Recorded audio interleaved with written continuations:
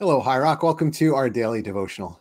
We're continuing our walk through the book of Isaiah. We're actually coming to the close because we're going to be moving into Advent next week. And today we are in a good place in these next 2 days to finish off with Isaiah 59 and Isaiah 60, which really open up kind of God's confrontation of the people and God's promise of what he's going to do in response. And so we're in Isaiah 59, which ends the confrontation. And then tomorrow we'll be in Isaiah 60, which talks about the light that God is bringing. So we are in Isaiah 59, assorted verses, where we read this. Listen, the Lord's arm is not too weak to save you, nor is his ear too deaf to hear you call. It's your sins that have cut you off from God. Because of your sins, he has turned away and will not listen anymore. Your hands are the hands of murderers, and your fingers are filthy with sin. Your lips are full of lies, and your mouth spews corruption. No one cares about being fair and honest. The people's lawsuits are based on lies. They conceive evil deeds and then give birth to sin.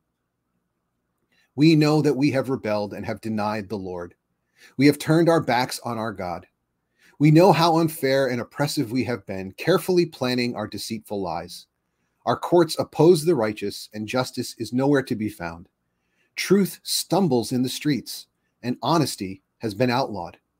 Yes, truth is gone, and anyone who renounces evil is attacked. The Lord looked and was displeased to find there was no justice. He was amazed to see that no one intervened to help the oppressed. So he himself stepped in to save them with his strong arm, and his justice sustained him.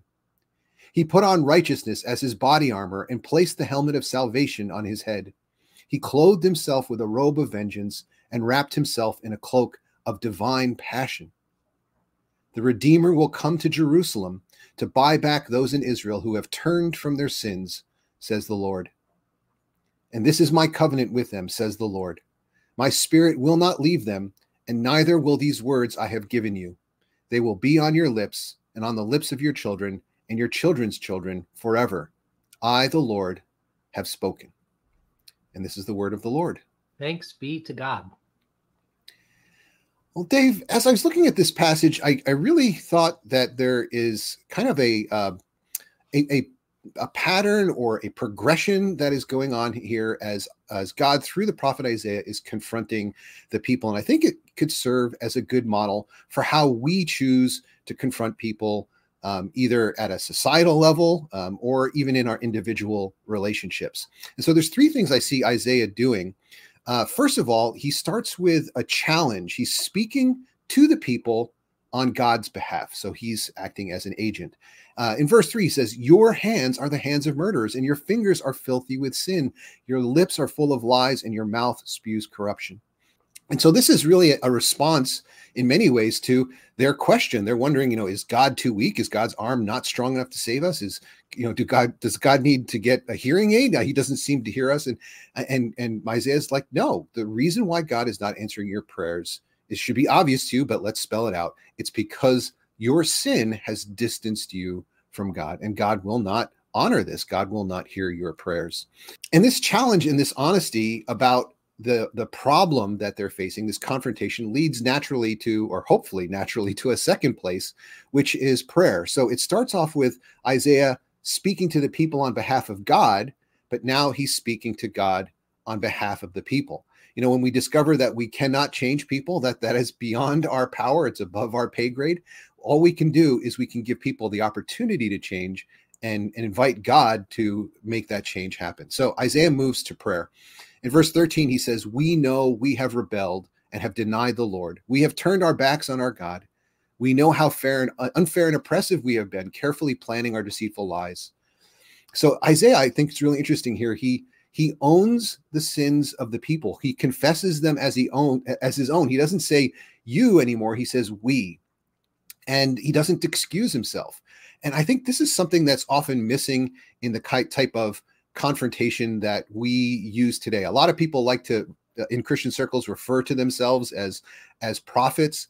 But I see here what the prophet does that many of our modern day so-called prophets don't do, is he identifies with the people and says, this is us. I'm part of this problem, rather than saying just you and pointing the finger at them.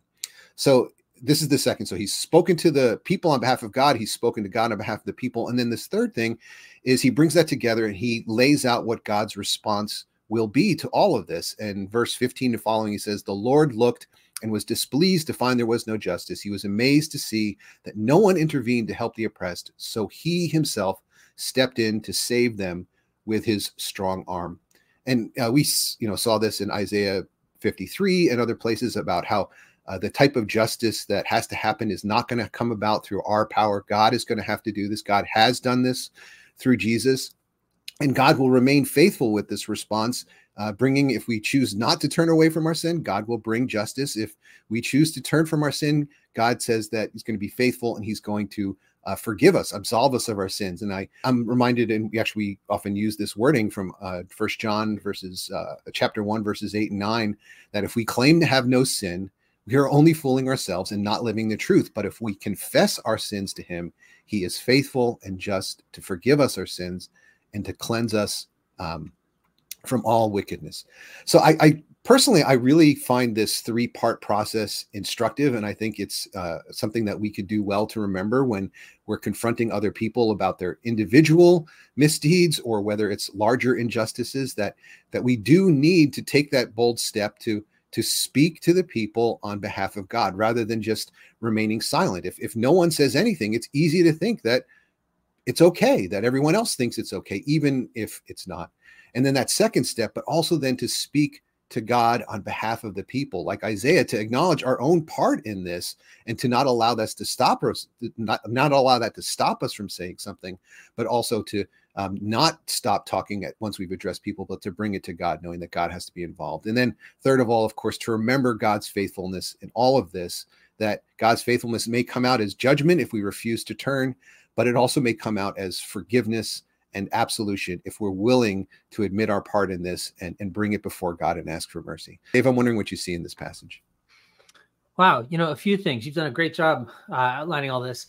I want to dial in for a second on verse 2. It is your sins that have cut you off from God. Because of your sins, he has turned away and will not listen anymore. And I think this is an important verse. Our sins actually do have a consequence. God does care about them. And yet God's response is not to hate us, right? God's response is to invite us to change. God's not rejecting us. God's inviting us towards repentance and renewal.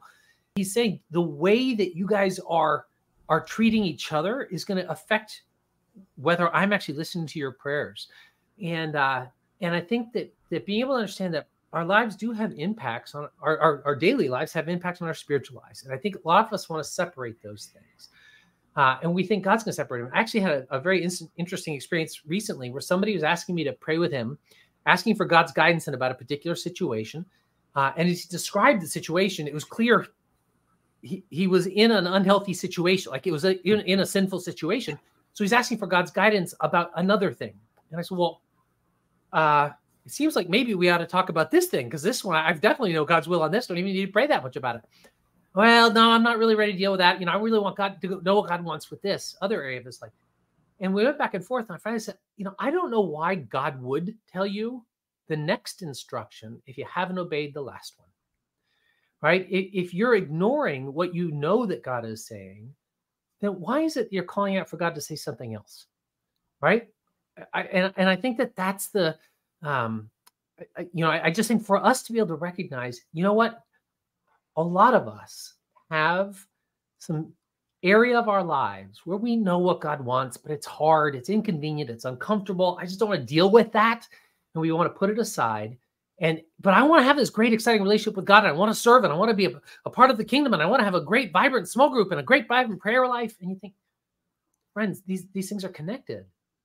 And so I think this is actually kind of I just think that's all worth hearing, right? And it's not just this line, it's many other times.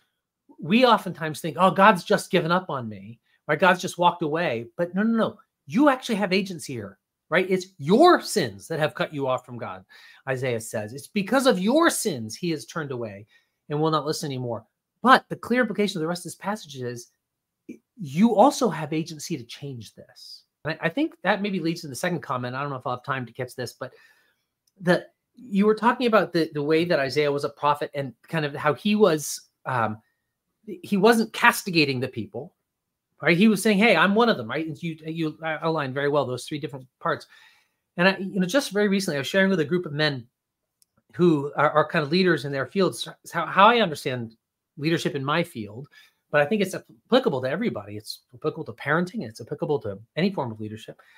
I think there's three ways. I think there's the people who, the group, the herd, right? They always want us to just to be able to stay the way we are. And I don't want to have to change. Change is the thing people hate more than anything else.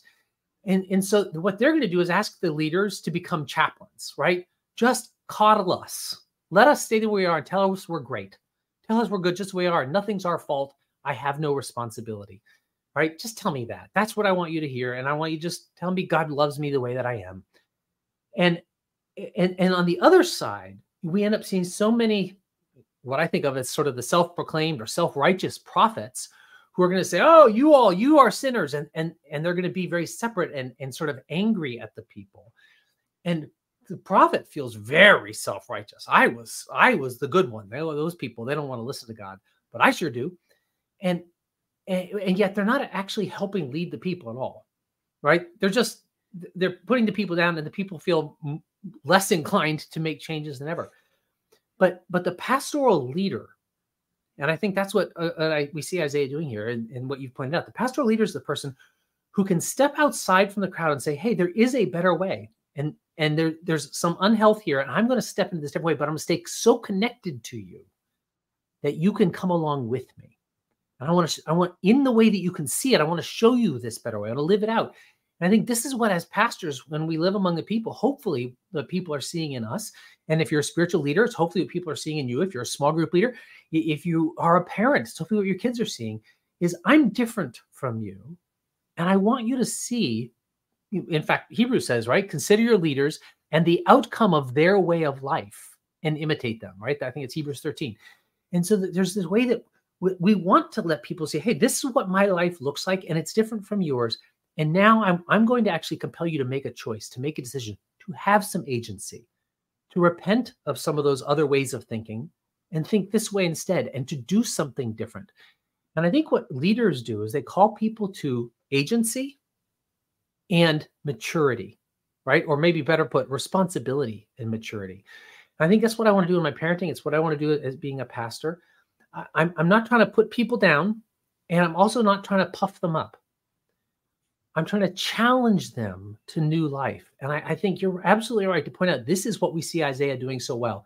He's saying hard things, and he's coming alongside and being very, very connected and invitational to invite the people in this new place rather than just either letting them stay stuck or yelling at them for being stuck.